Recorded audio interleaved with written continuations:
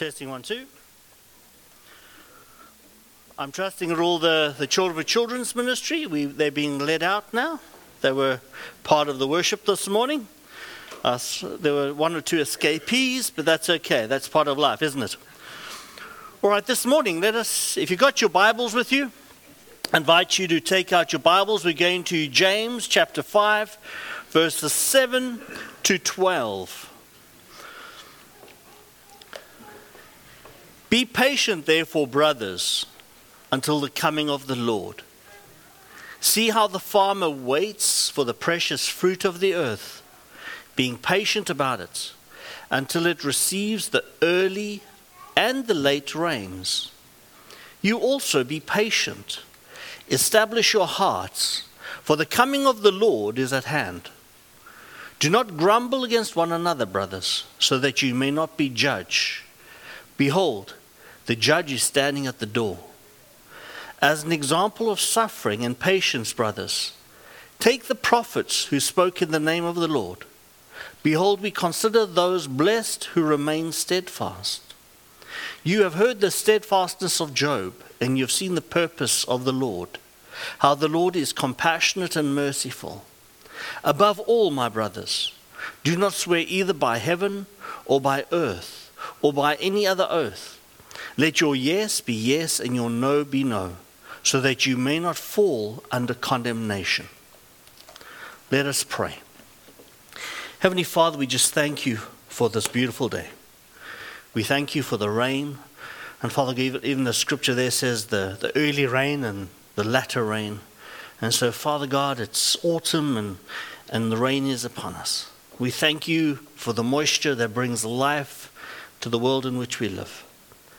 And so, Father, even as we explore your word this morning, we pray for your Spirit to rain down on us, that you would give each one of us wisdom that we need today to live for today. We pray and ask this in the wonderful name of Jesus. Amen. I've got October the 10th. Obviously, it's the 15th today, but that's when I started doing the PowerPoint. It just shows you where I was thinking.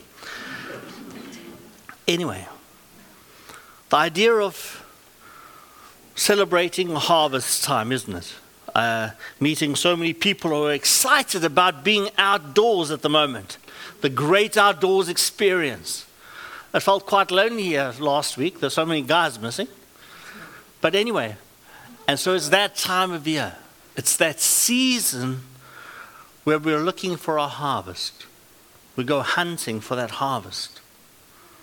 And considering what is happening in Israel right now, and you're seeing all these things happen, what does the Bible tell us? There'll be signs, there'll be these birth pangs. Things will be happening in the world, rumors of wars, and we'll be saying, oh Lord, when will you be coming back?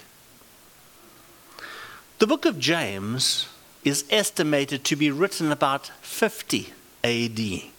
It's considered perhaps one of the first books of the New Testament ever written. So in 50 AD, and if you think about it, we're 2023, in 27 years' time, it'll be exactly 2,000 years since this book has been written. Can't wait. Can't wait. And it makes you think that this talk about Jesus coming back, about God coming back at any time, has been a theme on the lips of God's people for 2,000 years. So let us explore the word a little bit further this morning. Well, am I pushing down? Maybe I've got to switch it on. That would be helpful. Just this week, I found out a nice little story about the peeing tree. Did you know that Canada in BC has a peeing tree? You guys are a fascinating bunch. Right. In 1971, Don and his wife Louise acquired this property in Rosewood near Kellam Lake. And the duo found that they had a creek on one side of the road, and they decided to pipe this water from this creek into this tree. They piped it up, put it in there, and they thought this would be a great way for people who were passing by, loggers and stuff, to get access to fresh water on the road. And this is what it looks like 52 years later. It's interesting how what 52 years can do on a person's dream. So what does James say? He says, be patient, therefore, brothers, until the coming of the Lord. See how the farmer waits for the precious fruit of the earth, being patient about it until it receives the early and the late rains. You also be patient. Establish your hearts, for the coming of the Lord is at hand. Right? 2,000 years ago, James is writing this to the church. And what is he telling all of us to do? Be patient until the coming of the Lord. See how the farmer waits the precious fruit. The last weeks I was speaking about John Stott, speaking to Ephesians 5 about the marriage between a husband and wife and how that links to the mystery, the divine mystery. How Jesus is in the process of sanctification of his bride. This is a process. And it will culminate when Jesus comes back, takes his bride to the wedding feast of the Lamb. And then we will be truly sanctified because we will be in all the fullness of Christ's blessings and sanctification. But until there's such time, we're in this process. I don't want you to think, sometimes when people think about me speaking about sanctification, I'm not speaking about sanctification as in the sense that you're going to lose your salvation. When you make a marriage covenant with God, it is unbreakable. Only man tends to get divorced. God himself, it is impossible. God doesn't walk away from a covenant ever. So John Stott is speaking to the sanctification process. And in James, I see something similar there and says, see how the farmer waits for the precious fruit. God is the husbandman, the Bible tells us. He prunes the tree and he grafts in new roots. He's looking for what, family? He's looking for fruit. God desires to see fruit in your life and in my life. And God comes into Martin's life every day and God prunes me. And God takes off the things in my life that shouldn't be there. Just driving here this morning, thinking about the leaves withering and falling down, because we know winter is coming, and so the forest, everything is bunkering down for winter. But we know in spring something is going to happen. The trees are going to come back to life, preparing for the fruit of that season. The vintage of 2024. You and I, if we're lucky and fortunate to be alive, will be part of next year's vintage. Did you not know that? We will bear fruit. And when Jesus comes to the fig tree looking for fruit and there's none, he curses it. Because fruit is important in its season. And God wants to see fruit in your life. But he's saying be patient because God is a farmer. And that means God is in the seasons. He's planting seeds in your life that he hopes will bear fruit. And he wants you and I to learn patience. Because as we learn to be patient, so the fruit of our life becomes more precious, more sweet. It's going. In South Africa, when we ran the Youth for Christ Training Center, we had grapevines and a variety of fruit trees on our training center. But often we would never get to taste the fruits because somebody would come along and pick the fruit before it was ready to be eaten. And often you'd ask people why they're picking the fruit. Because I said, if we wait until the fruit is ready, we will never get a chance to have any. So they pick it early. Go figure, right? And the same as even the monkeys. We have these little blue vervet monkeys, and they would go pick everything, take one bite, not like it, and throw it down. They would drive me nuts.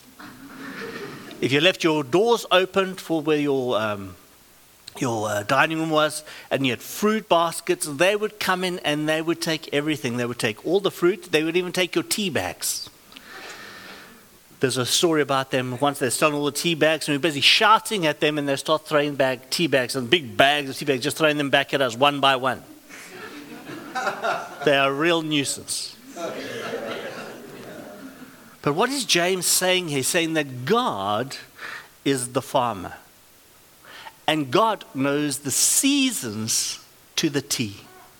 He knows every season there's ever going to be in your life.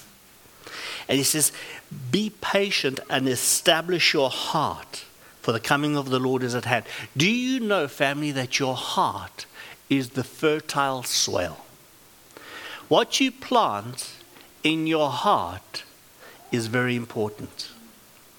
I was thinking this morning, driving here, meditating on this, that sometimes when some people have slighted me, and I've been disappointed by them, and I allowed that seed to take part of my heart, it caused great distress and discomfort in my life. A sadness comes upon me. And when the Holy Spirit says, Martin, you've allowed a seed to grow up in your heart, and do you enjoy the feeling? And I'd say, no, Lord, I don't enjoy this feeling at all. He says, well, then it needs some pruning. It needs some weeding. Forgive. Why? So that you may be forgiven. As you take these weeds out of your heart, say, Lord, I give this to you. You know, there's no sin anybody has ever committed towards me that's not worthy of forgiveness. So, and I say, you cannot harm me. Allow people to let you down, because they will. And when you've given people permission to let you down, it won't matter so much to you. You will be walking in grace. And when you walk in grace, family, you plant seeds of grace. And our Heavenly Father loves grace, because He's a God of grace. So grace is a fruit that you and I should be carrying in our lives all the time. Because people are people are people. You've got children, right? How much grace do you need to give your children? And if you need to give your children grace, how about God's children? God's humanity.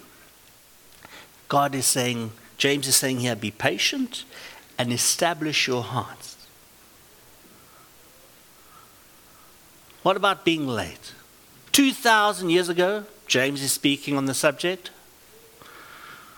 1,975 years later, Martin is speaking today on God being late. Is God late? No. No, absolutely not. But we human beings, how many of you got one or two people in your life who are often late many a time? Pointing no fingers at anybody, right? But we know what this is like. I read this cartoon this weekend from 1951. It says that, yes, Alvin, Emmy Lou is late coming home from the dance, and no, you can't wait up with us to see who she's with. 1951. So we know being late is something that's sat with all of us for a while. How do you enjoy it when people are late? Anybody? It can drive me dilly. Especially when I've got a family I'm trying to herd. Come, family. Because you know the pastor kind of should be at church amongst the first people to arrive at least. And it's like, what's it, like herding cats, right? Come on, people. And you know what? And so we agreed that eventually we came to an understanding that I would just leave when I'm ready and get to church so that my peace would be intact. It's a lot easier preaching from a place of peace than a place of frustration, and like your ears are sort of melted from all the steam coming off them. So what James is saying, Martin, I want you to learn to live with the rhythm of the season. Oh, that didn't come out so nicely. Learn to live with the rhythm of the season. And I know I'm speaking to the converted, because I know a lot of you have been sitting out in that bush this week. And I know it's been quite damp. And I would say to myself, I wonder what these guys are doing sitting out there in this rain, whether it's really all that fun. But I'm glad I'm indoors with a nice cup of tea, personally. I've even managed to meet a couple at a BCK, a group of hunters. They obviously couldn't find any lunch out in the forest, so they were busy having a nice breakfast at BC Cafe. We won't mention any names. But anyway, we need to learn to live in the rhythm of our season. You know, summer camp is over. Now we're into the retreat season, and we've had retreats at Joy every single week, and we're grateful because people are coming away to say, I want to meet with Jesus.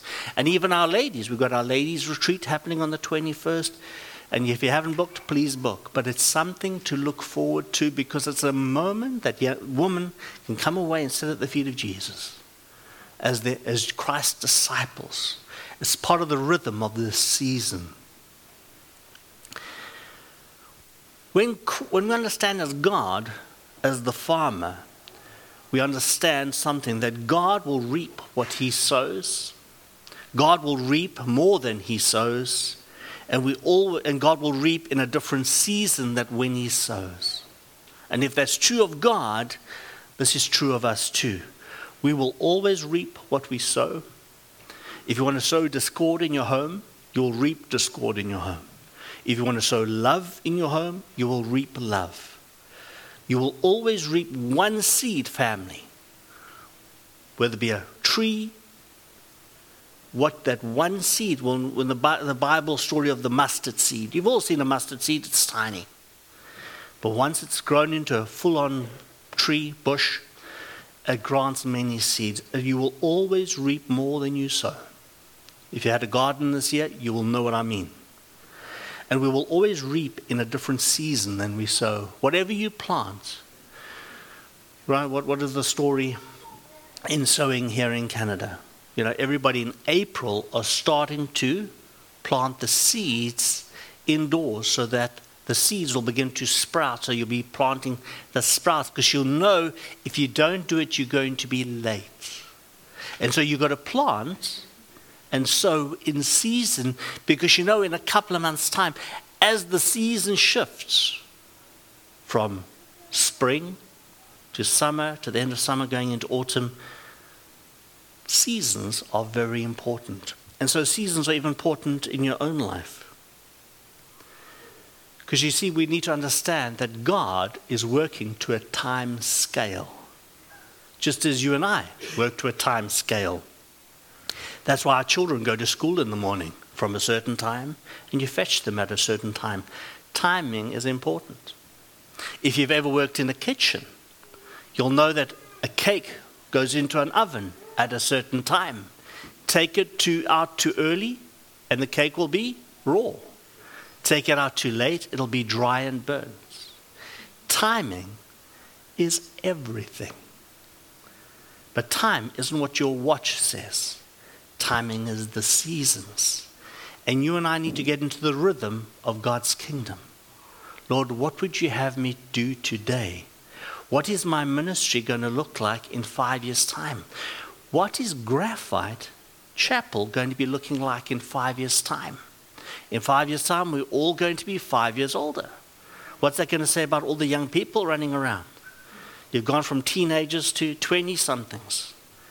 Seasons are changing, and it's not going to stop. So this is the question. Is Jesus late?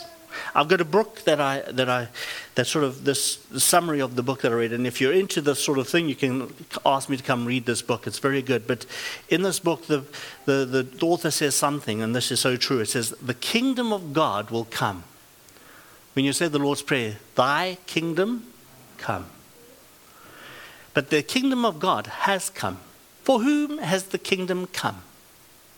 For all of you that are sitting here this morning, that you would say, Martin, I've received Jesus into my heart. I've made a marriage covenant to serve God and Christ all the days of my life. For you, the kingdom has come. The kingdom of God is coming immediately. For those of you who put their faith in God now, for the first time, and you're saying, Lord, I want to make a covenant with you. I will tell you that the kingdom of God is coming immediately into your life. The kingdom of God will be delayed. Yes, because we know in Revelations, when all is said and done, God is going to bring the new Jerusalem from heaven, adorned like a bride for a bridegroom. More marriage language. And herein lies the mystery of the kingdom. I'm not going to unpack all this morning, but it's very interesting. Jesus is not late. God is not late. Always on time. Do not grumble against one another, brothers, so that you may not be judged. Behold, the judge is standing at the door. As an example of suffering and patience, brothers, take the prophets who spoke in the name of the Lord. You see, God is always standing at the door. No matter your circumstances, God is always at the door. Open the door and say, Lord, come in. Give me wisdom in this moment. When I speak in my own wisdom, I let the side down. And so I've got to learn to speak with the judge in the room. It would change my vocabulary quite substantially. Bruce Fordyth, you probably won't know him here in Canada, but he's a 9 times ultra-marathon winner in South Africa. In this picture, he's holding up the cut-off gun for the Comrades Marathon. In every big marathon, there's a finishing time. And then he says here, of this moment, he says, the noise at the finish is deafening at times. As someone who has to fire a cut-off gun, I can report it was extremely emotional, standing with one's back to the desperate runners while waiting to fire the gun. As the big moment drew closer, I could scarcely think above the screaming. I felt like a referee who had drawn the ire by penalizing their favorite teams. You see, what would happen in an ultramarathon, as the deadline for the race comes to be, the cut-off gunner would stand with his back to the runners, raise the gun to the sky, and the moment the signal is given, the gun will be shot and it's done. And family, if you and I are in the stands because we're already in the kingdom, and we know there are some that need to finish the race, do you think they need more time? Amen. We are cheering the runners on. Come, run. And we're running next to people, helping them keep the pace. But once the gun goes off, family, the race is over. And when Jesus comes back, the race is over. Do not be in a hurry for Jesus to come back before all the runners are safely in. That is your and my role, to guide the runners in. And when Jesus comes back, the only thing I want to be found is running people over that finishing line. Because I don't know if I could bear it if I'm standing at that finish line looking back and there are a couple of people who have missed it by mere seconds. So we walk in grace because the judge is at the gate. The cut-off gun is going into the air. Time, you think, is eternal. 1,000 years is but a day to God. It's been mere 2 days since James wrote that for God. Maybe it only comes on the 3rd day. We don't know. I will tell you, as a spiritual believer, I've chased, I can't even count how many Mary chases I've been now. 666 times 3 was 1990, whatever. Many times have I been down listening to this person saying this is when Jesus is coming back. Even while I've been in Canada, there's been 2 important dates that Jesus was coming back. And each time I saw God say, Martin, what are you doing? You're chasing after fluff. That is not know the seasons. Get onto the race course and run with the runners. Run them over that finish line. Because you want all the runners in. I need to trade my grumbling for patience. Yes, the people are dying every day. And Lord, it would just be so much better if you just came and just fixed everything now. But Lord, I understand your timing is perfect. And so I am not in a rush for Jesus to come back. before he knows it's ready. What I think is irrelevant, because I'm going to walk in patience. May the day of my leading or going be of God's choosing. Amen. Behold, we consider those blessed who remain steadfast. You have heard the steadfastness of Job, and you have seen the purpose of the Lord, how the Lord is compassionate and merciful. See, the one thing we know about Job is he's known for his steadfastness. It says that he is about being able to bear trials and have fortitude to persevere, abide, endure, and to be patient. And when you run a marathon, family, and being a Christian is likened to running a marathon, but you've got to endure. I remember being in the army, and you'd have to run the 2.4 kilometers. You'd have to run it under the 12-minute period with 20 kilograms of kit on you. They were trying to give you endurance. So you do route marches of 140 kilometers, and you had to do it in 4 days. They were training you to have endurance. So it is with Christ's people. You and I need endurance, and that's why Job becomes a sort of a brother in Christ who showed us what endurance means. Because in this life, family, you will have trouble. Endure. You see, we need to understand, in seeing the Lord, we know that the Lord has a purpose for everything. And you and I need to see God's purpose in ourselves and in the lives of people we serve, whether it be young men that we see have the aptitude for worship. And so we see God's purposes coming to fruition before our very eyes. And you and I need to walk in compassion and be merciful. And I'm not always compassionate and merciful. Ask my wife. Sometimes I'm a bit of a tyrant, you know. And so realign continuously. The process of sanctification, realignment all the time. Above all, my brothers, do not swear either by heaven or by earth or by any other oath, but let your yes be yes and your no, no, so that you may not fall under condemnation.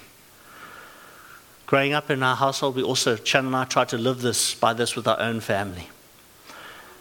And often they would want me to say yes to something, and I would say, I'm not going to give you an answer to that now, or I'd just say no. It's easier to change your no from a no to a yes than your yes to a no. Any parent in the room bear with me on that one? You said yes, and the Bible says that your yes be yes. Yeah, I mean, for those laughing, you know exactly what I mean. This is about keeping our speech simple. It becomes uncomplicated. The Bible story that comes to mind is Peter's denial. He's in a place where he's been serving alongside Jesus for 3 years, and all of a sudden, everything he thought he knew was swept from underneath him. I would be just as confused as Peter right then. Deny Christ 3 times, and he swore an oath. He was confused. He was mourning. The anxiety level of Peter in this moment, I cannot imagine. But Jesus does come back and restore this and say, Peter, do you love me? Yes, Lord, I do. Peter, do you love me? Yes, Lord, you know I do. Peter, do you love me? Lord, you know that I love you. Peter, feed my sheep. And so there's this denial. There's this making oaths. When we do not understand, we tend to say things and make oaths we know nothing of. And so James is saying, don't do that. Keep your life, just know the rhythms. And don't talk yourself into any corner. Don't make oaths you cannot keep. Let your yes be yes and your no, no. Because do you want divine support or divine judgment? Don't swear by heaven or by earth. Keep your words simple. No confusion when your words are simple. And you and I walk in our day-to-day walk with God's divine support. I see God's divine judgment when I know I need it. When I know I need sanctification. Lord, I'm in my heart space right now. I don't have compassion on a certain person or people. God, change me. I need your judgment right now to redeem my heart, for that weeding process to happen. It's the journey of sanctification. There's a Greek proverb that says, a society grows great when old men plant trees whose shade they know they'll never sit in. I'll put 2 nice Muskoka chairs underneath that tree. You know how long it takes a tree to grow here in Canada. Do you want to leave a maple forest to your grandchildren? Then you better be planting those maple trees today. Otherwise, your grandchildren won't see them. And you know, as a person who's been walking with people that have been fascinated by eschatology, end times, and when Jesus comes back, you know what happens, family, is that people stop living for 20 years from now. We stop sowing the seeds today that our great-grandchildren will inherit tomorrow. We don't go out into the world and bring salvation to people because we say it doesn't matter. Jesus is coming back tomorrow and they're lost anyway. It's a defeatist mindset. You got to repent of that and say, Lord, I will not walk in. Lord, you may come in 1,000 years' time, it doesn't matter. But as for me and my house, we will serve God. Today, we will go out in this world and we're going to plant seeds today that will bear fruit that my grandchildren are going to bear the fruit of. Maybe I'm speaking to some young person here today that will be instrumental in bringing my grandchildren to know Jesus. Amen. Won't that be interesting in heaven to know that the seeds that I sow today will bear fruit of my grandchildren? You and I need to get into the long game, family, because God is in the long game, not the short game. Plant the seeds for tomorrow's generation. Back to that peeing tree. Don Parmenter is now 101 years old. And when he looks at that peeing tree, he says it's the best water in the world. Can you imagine that 50 years, at 101 years old, seeing something you did 50 years ago bearing fruit? It's now become an established landmark in an era. You do not know the fruit of the seeds you plant today and what effect they will have in the future. That is one idea I want you to take away from here today. What's one seed you can plant today that will bear fruit in 50 years from now?